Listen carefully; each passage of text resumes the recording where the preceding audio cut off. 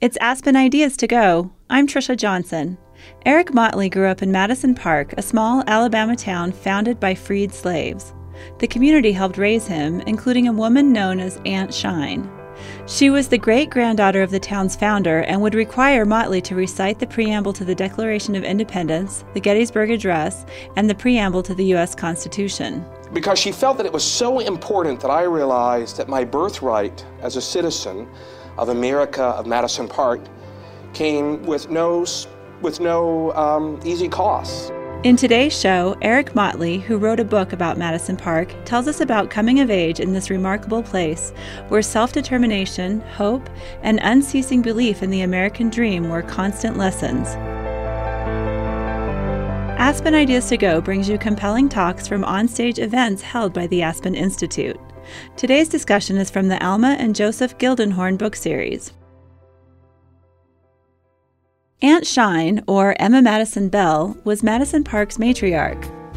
While Eric Motley was raised by his grandparents, Aunt Shine inserted herself into Motley's academic life, ensuring he was excelling in school, even standing up in church on Sundays to announce Motley's progress and shortcomings.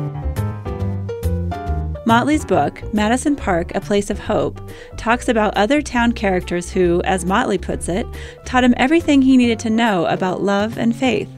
He says there are lessons from Madison Park for all of us about how to live in the world today. Madison Park is a metaphor for community, a metaphor for relationships, a metaphor for the ties that bind us together in a very politically divisive, polarized, culturally confusing world in which we live. From Madison Park, Motley eventually ended up in the Oval Office as a special assistant to President George W. Bush. He's also an executive vice president at the Aspen Institute. In December, he sat down with journalist Joshua Johnson. Johnson hosts the public radio show 1A. Motley talks with Johnson about personal stories of racial injustice, how a graveyard became a classroom, and how hope springs eternal even in troubled times. Here's their conversation. Hi, everybody. Thank you all for coming to the Aspen Institute and making time for us. Eric Motley, since you got the benefit of such a friendly introduction, I want to start out with a story of yours that's embarrassing. All right. Talk to us about the rabbits and the turtles. Oh, there was gosh. a moment in church where you were basically called out in front of the entire church. And I ask this by way of describing this community, Madison Park, where you grew up. Yes. I think there's something in that story that illustrates who the kind of people were that you grew up with. Tell us a story about the rabbits and the turtles. All right, well, it begins before the church itself. So my first grade teacher was Mrs. Highcamp. Probably I shouldn't use her name. And Mrs. Highcamp wrote a note home to my grandmother informing her that I had been demoted from the rabbits reading group to the turtles. And this was really devastating. And so my grandmother got the note, and she started reading the note. And my grandmother is not a discriminating person at all, but she knows the difference between rabbits and turtles. And she was concerned. And she phoned a woman in our neighborhood by the name of Emma Madison Bell, a great-granddaughter of Eli Madison. And Eli Madison was? Eli Madison was the founder of Madison Park. He was one of the first freed slaves who organized the entire group of 14 who established this community in 1880. And so Emma Madison Bell, affectionately known by all of us as Aunt Shine, because everywhere she went, light followed. She was a muscular woman, muscular in faith and physique, and she came over to the house. And Aunt Shine had been retired already as a school teacher, probably some 40 years, and she took the letter. And she looked at me, and she asked if I could excuse myself. And she started a conversation with my grandmother. And she determined that there were issues here, and she needed to intervene. And so she called me back into the room, Joshua, and she said to me, "We're going to restore you back to rabbit status." And so that was encouraging, but coming from Aunt Shine, I knew that was also going to be a lot of work. That was not a suggestion, that was an edict. Yes. And so, but the following Sunday, to take you to the church, where all of the community are parishioners, there's a Baptist church and a Methodist church, we were the Methodist, and Aunt Shine somehow persuaded the minister to make some comments. It was as if it was a public service announcement, and she stood up before the entire congregation And she said, "Brothers and sisters, we have a problem. Little Eric Motley," pointing at me, "who was once a rabbit, has become a turtle. And we're going to restore him back to rabbit status." Amen, sister, amen. Let's restore him back to rabbit status. And I'm organizing a group of retired teachers who are going to help tutor him. But this afternoon, I'm going to be at his house with his grandparents. And we're going to build him a library. And whatever books you have that you could spare, I want you to bring them by the Motley house this afternoon. And Joshua, it was as if it was a paper drive. I was on the back porch with my grandmother, with Aunt Shine, and my grandfather, and people brought whatever they had. They came for conversation. They brought books, a 1972 Life magazine, a 1964 Jet, an almanac from 1963, a wonderful volume of English verse, minus its table of contents and index, but so richly sewn with Wordsworth and Tennyson and Keats and Shelley. And that was their investment. And Aunt Shine mobilized this troupe of retired teachers who came by every afternoon for 2 years until I was restored back to rabbit status. It didn't take 2 years, but until I was restored back to rabbit status, but they kept coming because they realized there was much more potential. Other than the inherent sense of, oh my goodness, that you probably felt in that moment, right, wanting to kind of like crawl into a crack in the pew and disappear, there's something in that story of Madison Park, particularly Aunt Shine herself, and the meaning of the town, the legacy that she brought. That wasn't, from the way that you write about Madison Park in your book, that wasn't an isolated incident. It was not at all. It was not at all. Eli Madison had a grandson, and that grandson was Arthur Madison. He was the first to really go away to college from this community. He went to Bowdoin College, and he later studied law, and he became an acolyte to Thurgood Marshall. And when he came back from New York, he started citizenship classes for the slaves to teach them their basic rights and to help them to learn to read and to write and to understand the preamble to the Declaration of Independence and the Constitution. So when Aunt Shine came by the house every afternoon to tutor me, there was his regimen. I would have to stand before we got to math and the social studies and reading, and I would have to recite by memory the preamble to the Declaration of Independence, the Gettysburg Address, and the preamble to the Constitution of the United States. Anybody do that right now? Not? Okay. 7 years ago. Right.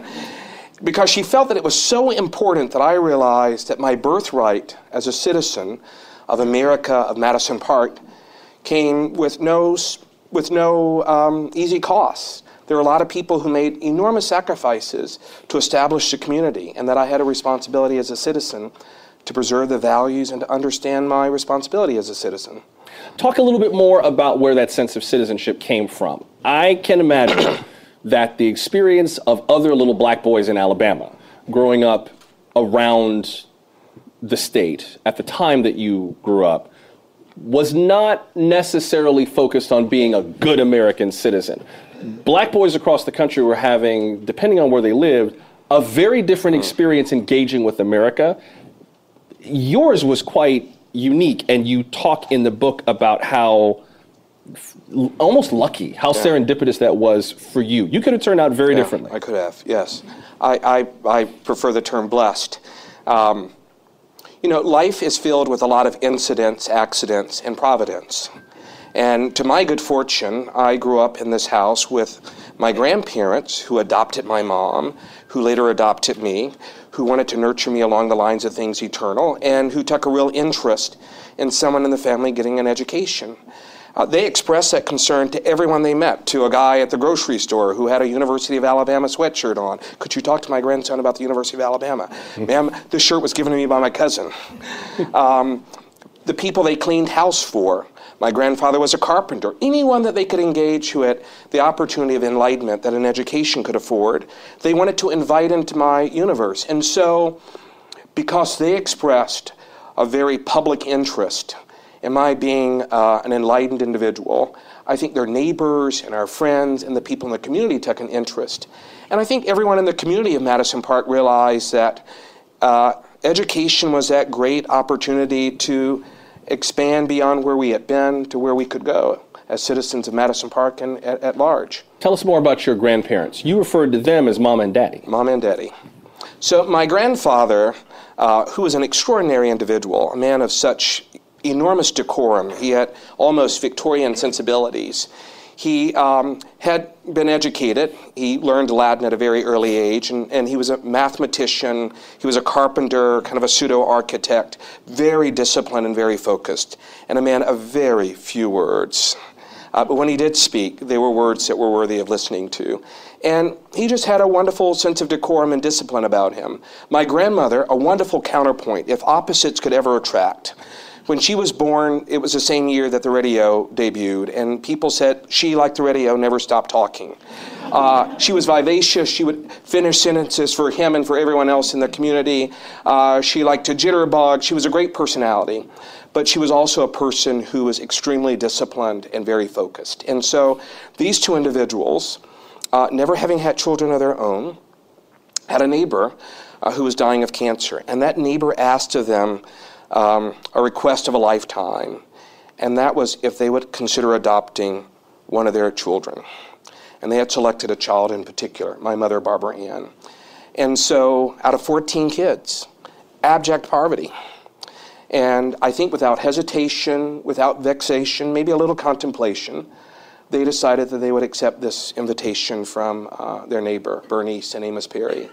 And they adopted my mother. And so they were people of enormous generosity and concern about community. And as a result, community was very concerned about what they were trying to create in their own home. My grandfather built most of the black churches in Montgomery, Alabama in the 50s and 40s. He delayed going off to the Army because he wanted to finish building a house for a neighbor of his. There were people of enormous integrity. Now, the way you describe Barbara Ann, you sounded like you were much more like Mama and Daddy than she was. She had, yeah. Well, we'll talk about her. Talk about the friction between them. You know, and I want to say one more thing about my grandfather. I think it's so important to say that my grandfather had a sense of his heritage and legacy. And he took that with enormous responsibility. He was named by his grandfather. Can I just put a footnote here? Mm-hmm. My grandfather has one or two recollections of growing up in Madison Park as a child. He remembers going to his own grandfather's house, John Wesley Motley, and it was shotgun house. You know what a shotgun house is? That's if you shot through the front door, it would go right through the back door, 3 consecutive rooms. They were extremely poor, and they were in the middle of this plantation, this shotgun house, and my grandfather remembers going there, and there were 2 images that he held on to for the rest of his life.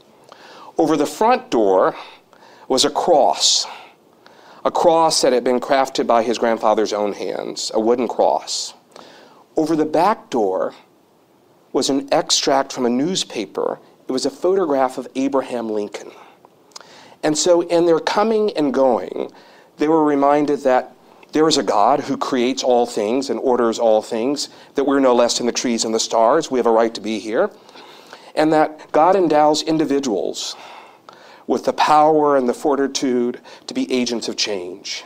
And so for my grandfather, that was really important. And for his grandfather to name him George Washington Motley, so that he could be reminded of his own birthright as an American, was very important to him. And my grandfather never refused in writing his name out, George Washington Motley. No, sir, just your initials, George Washington Motley. He wanted to remind himself, he wanted to celebrate that legacy, and he wanted to bestow that sense of legacy and stewardship to me.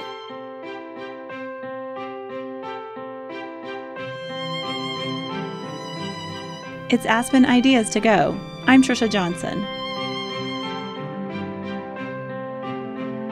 For more great listening, check out our sister podcast, Aspen Insight. The monthly show brings you stories of hope and change from around the world. In an upcoming episode, you'll hear from a woman who used Facebook Messenger to help her aunt survive Hurricane Maria in Puerto Rico. Learn how to become a more active citizen and create change in your community or across the nation. And discover a list of curated fiction with social impact. Hear these stories on Aspen Insight's upcoming episode, which drops Thursday.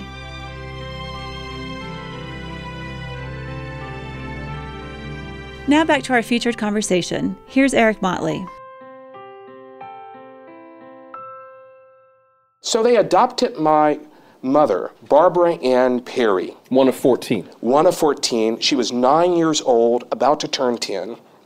Could you imagine being one of 14 and all of a sudden being extracted from your family, your other siblings, and imported into this house of decorum and discipline with two individuals who had no kids of their own, who got up every morning at 4:45, who came to the table every morning, did prayer, did chores, and then went out to pursue their professional careers. And so all of a sudden my mother, age 9, found herself in this alien environment, loving, caring, supportive, but just a very different environment from having to sit at the table and wait to get leftovers and waiting for your sister's shoes or waiting for the dress that your cousin outgrew. And they embraced her, they loved her. That was a very different environment than I grew up in. From day one, I was in the Motley household.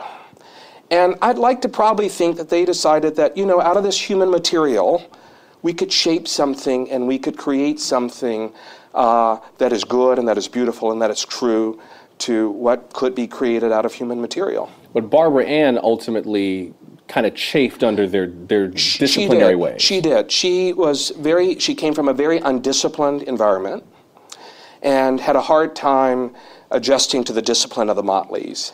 And so she became an even freer spirit than the spirit probably commanded of her. And so she, at age 19, with a boyfriend that she had met at high school, became pregnant and eventually gave birth to an unformed bundle of possibility. And you... That's me. That's me. You're following the story. We're talking about that's this mostly formed bundle. Yes, unformed bundle of possibility. Well, but you, and I imagine that someone like you was right up the Motley's alley in terms of being studious and being shapeable and being someone the community could kind of invest in. But I imagine that you were, at the time, call me crazy, a bit of a nerd.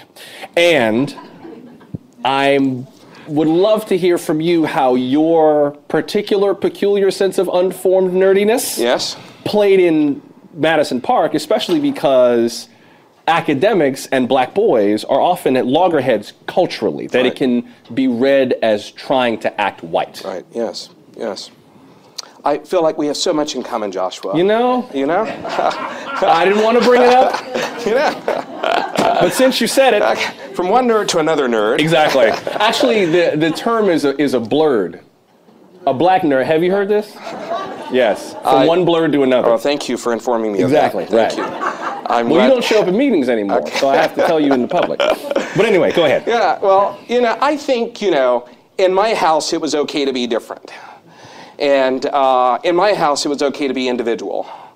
And in my house, there were great expectations. And in Madison Park, we considered ourselves not statistics, but people who had to live into a promise. And so my grandparents kind of sought to making sure that I understood that. Now, I had children in the community. My neighborhood kids, I named them Boo Boo, Bimp, Maine, Larod, Pee Wee, Cricket. They were all the Matt Carters who lived across the street. And we played together, and so at a very early age, they helped me to understand and to appreciate that I had no athletic abilities whatsoever. And they were very judgmental, but very embracing. And so I became the best scorekeeper in Madison Park. I was always given the task of keeping score and serving as hind catcher. And so I never will forget the argument taking place right in front of me between Maine and Boo Boo and Bimp.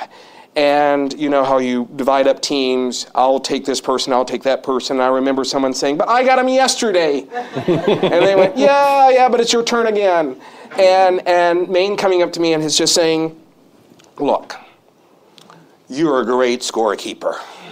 You're the best scorekeeper we could ever have. Just stick to keeping score. And in many ways, it kind of affirmed my own recognition that there are certain things that I'm good at and there are things that I'm not good at. And for my childhood playmates, that was okay. They made a place for me in the playdom of our daily activities.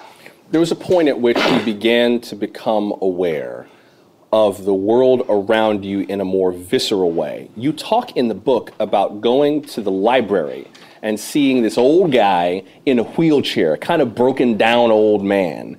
And it took you a while to realize that that broken down old man was George Wallace that you were seeing in the library.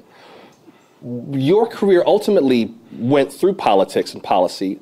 Was that kind of the beginning of your visceral awareness, interest in politics in terms of your own life, or when did that begin to occur to you? It was the beginning of my own awareness on many fronts. There's a wonderful line in Anselm, and it's chapter 1. It's the awakening of the mind to the contemplation of God, the awakening of the mind to the contemplation of things which are larger than oneself. I became totally aware of the idea and the concept of sacrifice. We had no library in Madison Park, and my grandparents would get neighbors when they had to work to drive me to the Montgomery Public Library. Nebo, who was a hog farmer, another neighbor who was a plumber, Brother McCarter, who was a carpenter. None of them had even been into the Montgomery Public Library. They had not been allowed into the Public Library of Montgomery. I was born in 72. Integration in Montgomery, Alabama was still slowly finding its own realization. And so I became aware with these people driving me and sitting out in the car for a couple of hours, Joshua, as I rambled through the public library, discovering the vast array of ideas and attitudes and cultures, the concept of sacrifice. And park on that for one second. I think a lot of people will look at small town Alabama from a distance and assume that they're just a bunch of hayseeds. These are not stupid people. They may not have been formally educated, but they knew that something in that building was valuable. They knew that something in that building was valuable. They knew that I needed to have access to that, and they were willing to make some personal sacrifices to get me there.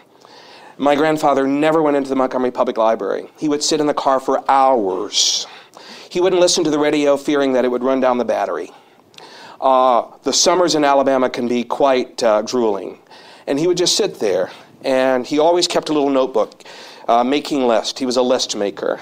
And I would go in and I would discover the wonderment of the universe. And this particular moment I do want to dwell on was I had piled high all around me stacks of books. And I kept seeing from a distance this elderly white man in a wheelchair staring back at me. And I would look at him and he would drop his head. And he would look at me and I would drop my head. And then there was this moment in which he acknowledged me with a nod. And he had a black attendant, a valet, standing at his side, turning pages. And as I started to gather my books up, one of the librarians came up and said, "All right, Motley boy, it's time for you to gather your stuff up." They all knew me in the library. And he looked at me, and I looked at him, and as I left and I went back to the car, with sheer excitement, I couldn't wait to tell my grandfather, "You never will guess who I just met in the Montgomery Public Library." And my grandfather, Who did you meet?" And I said, "George Wallace." And the embodiment of imprisonment, the embodiment of separation, the embodiment of denying my grandparents, my mother who had never even been in that library, the opportunity to pursue their dreams and their own hopes and aspirations as Americans. And yet, in that one moment, it was as if he was acknowledging that there is irony in history. You know? How did you grow up without a sense of resentment for the George Wallaces of the world? It would have been very easy for you, and justifiable, for you to grow up saying, screw him, and everybody like him. It's unfair to be a black boy in Alabama in this day and age, and I need to be part of a hardcore resistance to that. How much did you navigate resentment as a kid, if at all? My grandfather, in that particular moment, chose to also inform and educate me about who George Wallace was and to help me to understand the vast arc of history. And so it was never the neglect of education and informing me of what my ancestors and what my parents and grandparents had suffered. With that became an awareness of the opportunities that were being afforded to me. My grandparents took enormous care and concern, and maybe some would consider to a fault, to cultivate with me within me a sense of gratitude and a sense of appreciation for every opportunity that was afforded to me. And so I think they did it with the intent of my not becoming bitter or disillusioned or discontented. I think they had probably seen a good share of people, friends of theirs and others, who had become disillusioned and discontented and angry, and realized that that was never going to provide the type of progress that they envisioned for me. And so it's a realization, but it's also, you don't have time to think about that. To whom much is given, much is required. Not expected, required. And so we're working really hard cleaning houses at age 60 to make sure that you get an education. You don't have time to be angry. You have time only to get an education, to become informed, and to become an agent of change so that you could help move the needle forward. Martin Luther King has a wonderful line. We read the letter from the Birmingham jail here at the Aspen Institute quite a bit.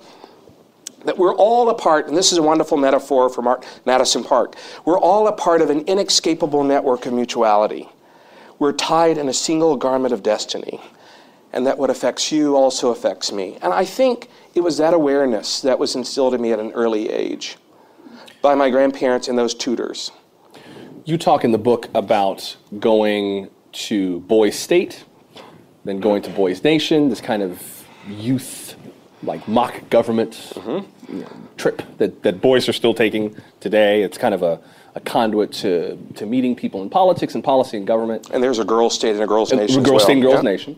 You described coming to Boys Nation in D.C., and you got to meet Dick Cheney when he was still at the Pentagon, and got to call from there, and convince your mother that you were actually behaving yourself. Yes, you hadn't gone to the Pentagon City Mall. You were at the Pentagon, and it began to become clear to you that life beyond Alabama was starting to open up. You did go to Samford University, Samford, not to be confused with Stanford University. And just as rigorous. I'm sure it is. Yeah. And began to kind of contemplate a larger life. But Madison Park was still kind of tugging. Mm-hmm. On a human level, how do you deal with that desire to go, especially when you've been given this really rare, beautiful cocoon that's nurtured you all this time? Talk about the process of learning to break the cocoon. Right. Madison Park was tugging and pushing at the same time.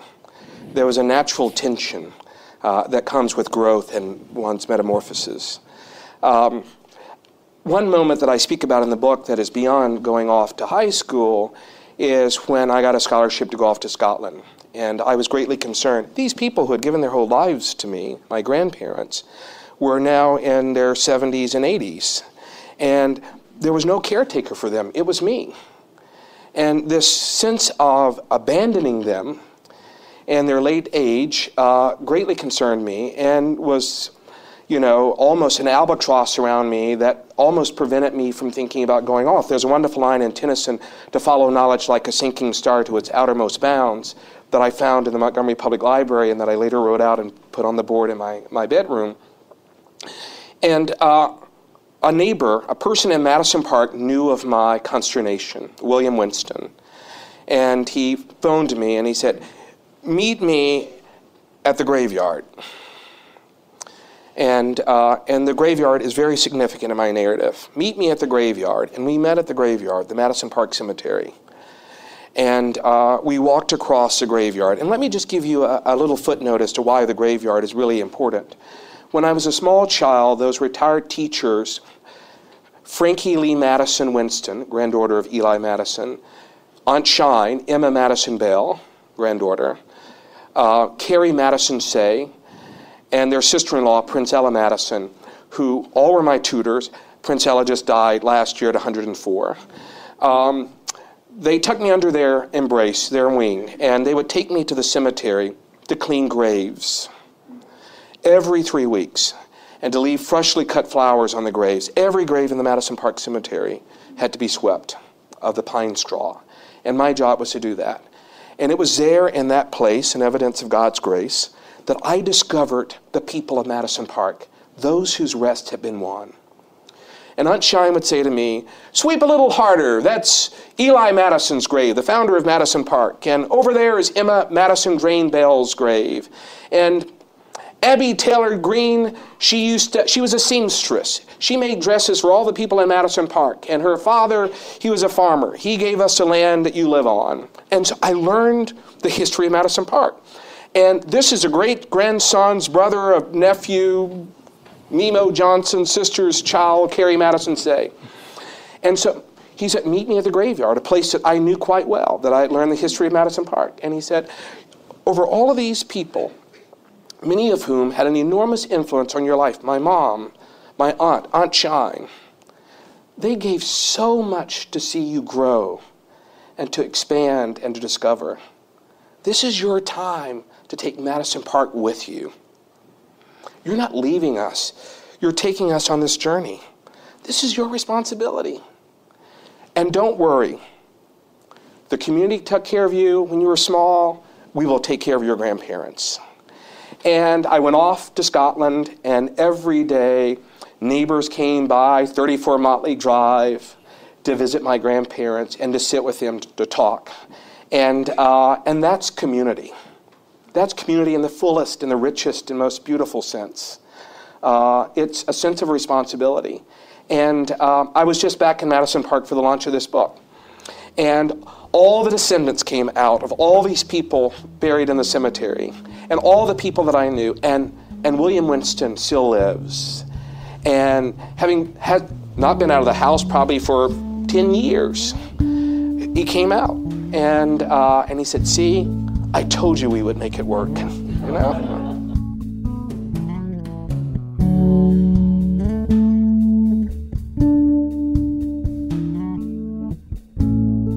You can find Aspen Ideas to Go in a growing number of places. We're on Apple Podcasts, Google Play, SiriusXM's Insight Channel, or Channel 121, and NPR One. Search Aspen Ideas to Go and subscribe so you never miss an episode.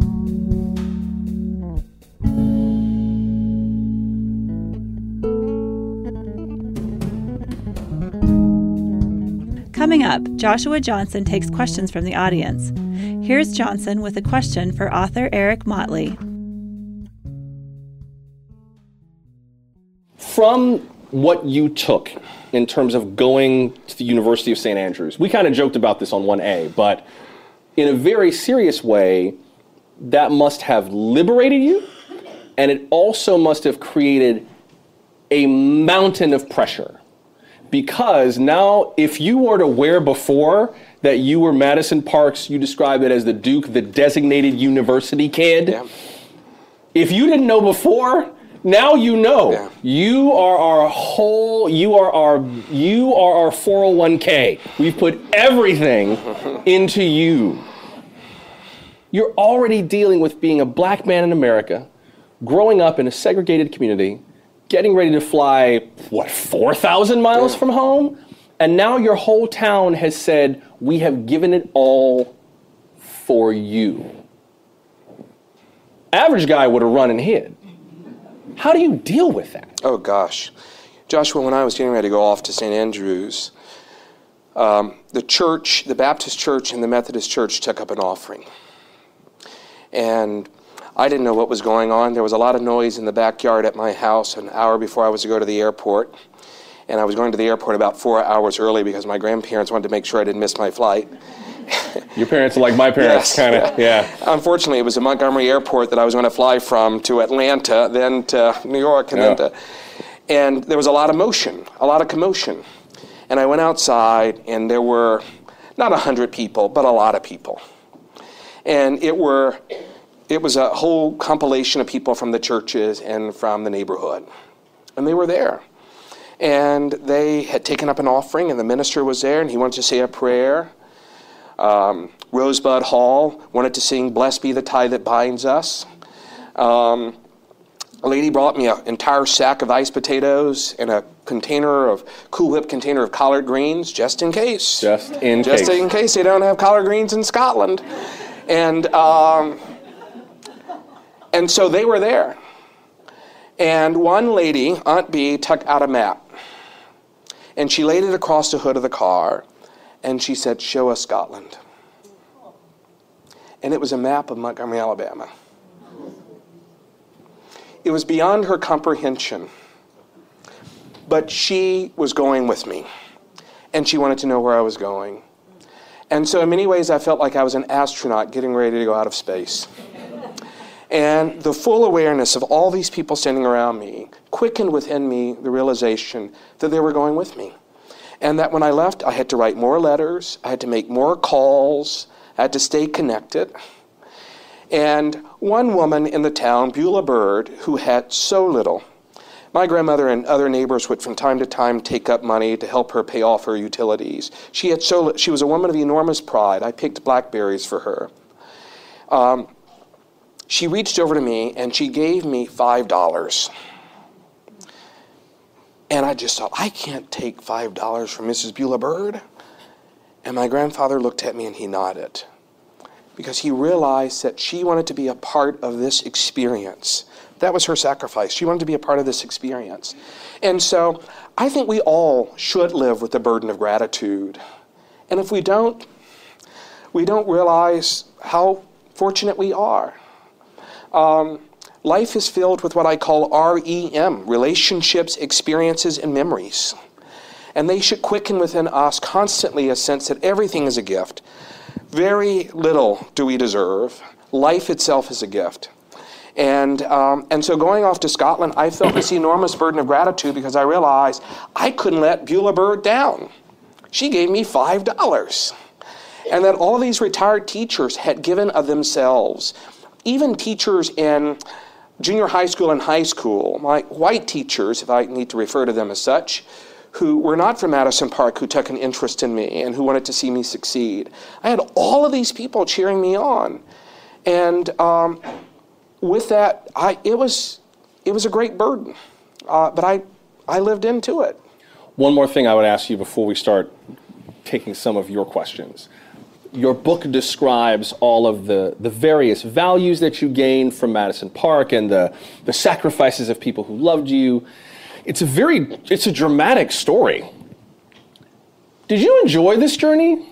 Where was the fun? Did you just feel like you were working because we have imbued you with the dreams and hopes of everyone in Madison County and the spirits of all the slaves who died to make a way for you?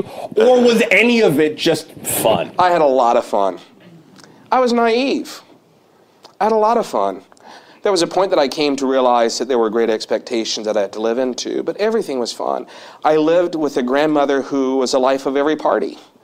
I lived with a grandfather who reminded me that someone had to organize for the party and pay for the party. It ain't gonna organize itself. You know, and so I lived in Madison Park. For me was what Walden was to Thoreau. I discovered nature. I became a birder before I knew what birding was all about. I discovered every species of a plant in Madison Park because that was a fun and wonderful thing to do. I got a bike that my grandparents bought me, and I could ride all over Madison Park to visit people. I found it one of the most liberating and enjoyable moments of my life. And the relationships that I had with my childhood friends that I still keep in touch with were really rewarding and very informative and remain very informative. And so I had a lot of fun. I was the only person in my house besides my grandparents. I performed every day. I had a captive audience. Before every meal, my grandparents insisted that I provide a recitation. And my grandfather knew that I liked Robert Frost, and so he would say, give me a line from Frost, The Woods. Oh, the woods are lovely, dark and deep, but I have promises to keep and miles to go before I... No, not that one, the other one. The road not taken, you know? And so they were constantly engaging me. My childhood friends now remind me that I always wanted to be the teacher when we played school. People were really, really tolerant of me. And I had a lot of fun. And I continue to have a lot of fun.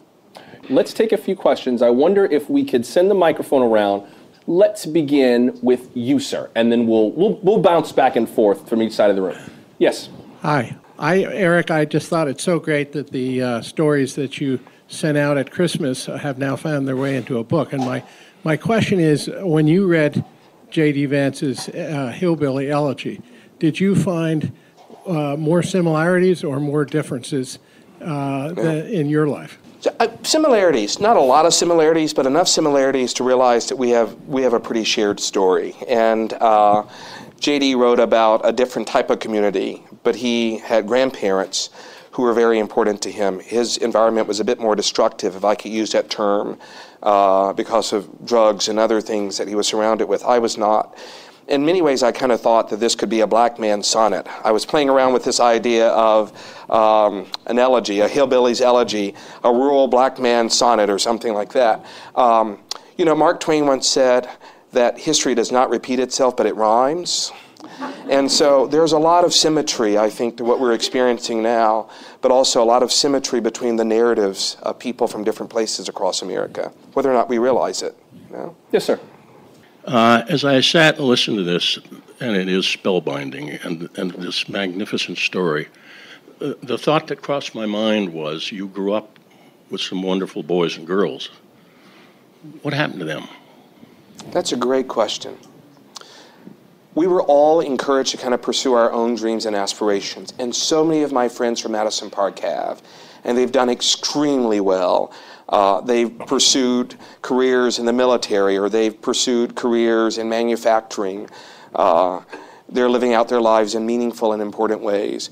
There are a good number of my friends, those that I grew up with on Motley Drive, who are still there. And their lives are no better than mine, just different. They've pursued family businesses, barbering or gardening, farming, or whatever it might be. And we get together. When I go back twice a year, we get together. I'm not ashamed of where most of my childhood friends have gone in life. And the ones who did, if I may just follow on that, the ones who did well and the ones who didn't do well, what's the variable that you've seen? Were there one or two factors that kind of played the most heavily in those who did not do so well? I don't want to isolate it to Madison Park. I think there's much to one's DNA. I think there's nature versus nurture. We talk a lot about that. I also think you could ask the same question, and it's the why question. You have 3 kids. One becomes a neurosurgeon, another sells drugs on Madison Street, and the other one does whatever he wants to, and you never hear about him again. And so I think in most families, in most instances, human nature plays out its way in different forms. Let's get another question on the side. Yes, ma'am. Question to you, with the extraordinary nurturance that you experienced at Madison Park, how do you replicate that experience or extend it in today's environment? It's a very different one. That's a great question. I personally think it's somewhat easy. I think we all have to be the bearer of light. And you have to create community everywhere you go. And so for me, the spirit of Madison Park is a metaphor for community, a metaphor for relationships, a metaphor for the ties that bind us together in a very politically divisive, polarized, culturally confusing world in which we live. We need community more than ever. And so Madison Park for me is about a place where there's a level of interdependence and people formed networks. We're all in this together. There are no strangers. But when I met Alma Gildenhorn, I was carrying with me the metaphor for community. Community meets the God in me, meets the God in you. And so wherever you go, you have to create community. Vicki Sant is like a mother to me. I mean, Alma's also like a mother to me. 2 others in this room are like aunts to me. So you take community with you. You create community. The Meyerhoffs are a part of my community. And so are you creating community? Do you know your neighbor? It's kind of that Cheers idea. Everywhere you go, everybody knows your name and they're glad you came. Do you know the people who live on the other side of the street? Do you make an effort to speak to the person sitting next to you? We're so overwhelmed with our digital devices. I was sitting in the computer lab in Scotland one day, and I was communicating to a friend of mine back in Birmingham, and then it dawned on me, I don't even know the person who's sitting next to me. How can I not acknowledge this person's value and worth while communicating to someone on the other side of the Atlantic? And so I think you just have to make more of an effort in creating community. And that means community outside of your community. Have you been to the other side of Washington, D.C.? That means leaving Georgetown and going to Southeast and understanding how people live and try to make a living and try to live out their dreams and aspirations and being involved in it, not microscopically, but actively engaged. I hear what you're saying about creating community. We live in a very polarized and a very, maybe wounded is the right word. There's a lot of people, I think, who feel rightly aggrieved about a variety of things and feel very distrusting. It seems politically like the middle is falling out and the poles are becoming taller. And at least in my line of work, the people I encounter, especially with a lot of the stories today about, say, sexual harassment and the long overdue discussion about workplaces and what goes on in our workplaces, it seems to be a moment where people just need to grieve, to vent, to scream, to clap back, to be heard. I don't want to be your friend right now. I need you to pay attention to me and my pain. How do you build community in that?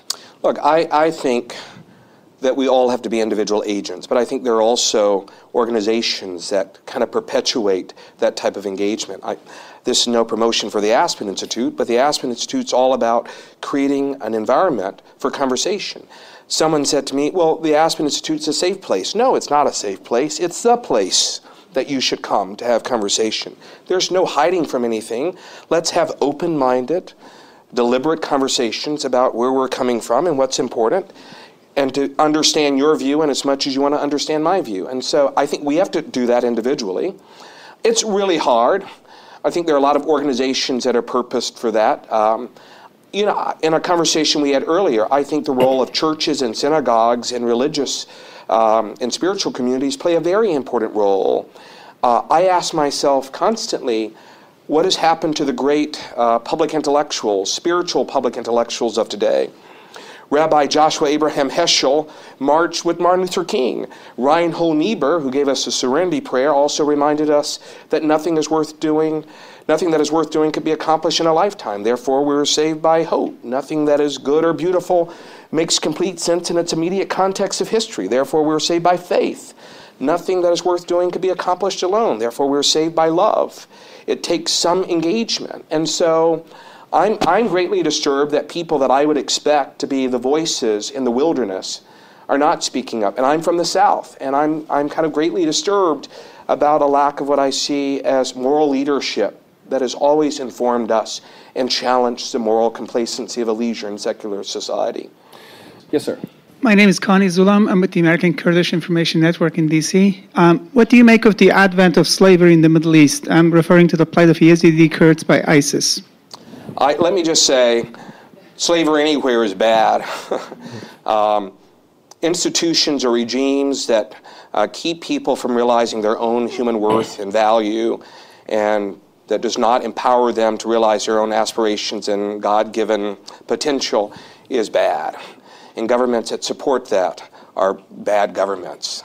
I think that's all I could probably say. The new book is called Madison Park, A Place of Hope.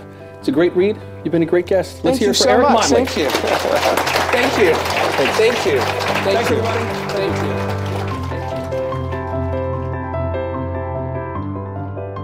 Eric Motley is the author of Madison Park, A Place of Hope. He's an executive vice president of the Aspen Institute. Joshua Johnson hosts 1A, a public radio program that took the place of The Diane Rehm Show. Their conversation was held in Washington, D.C. as part of the Aspen Institute's Alma and Joseph Gildenhorn book series. Make sure to subscribe to Aspen Ideas to Go on Apple Podcasts or wherever you listen to podcasts. Follow the Aspen Institute year-round on Twitter and Facebook at Aspen Institute. The Institute is a nonpartisan forum for values-based leadership and the exchange of ideas. Today's show was produced by Marcy Krivonen and me and recorded by our team at the Aspen Institute. I'm Trisha Johnson. Thanks for joining me.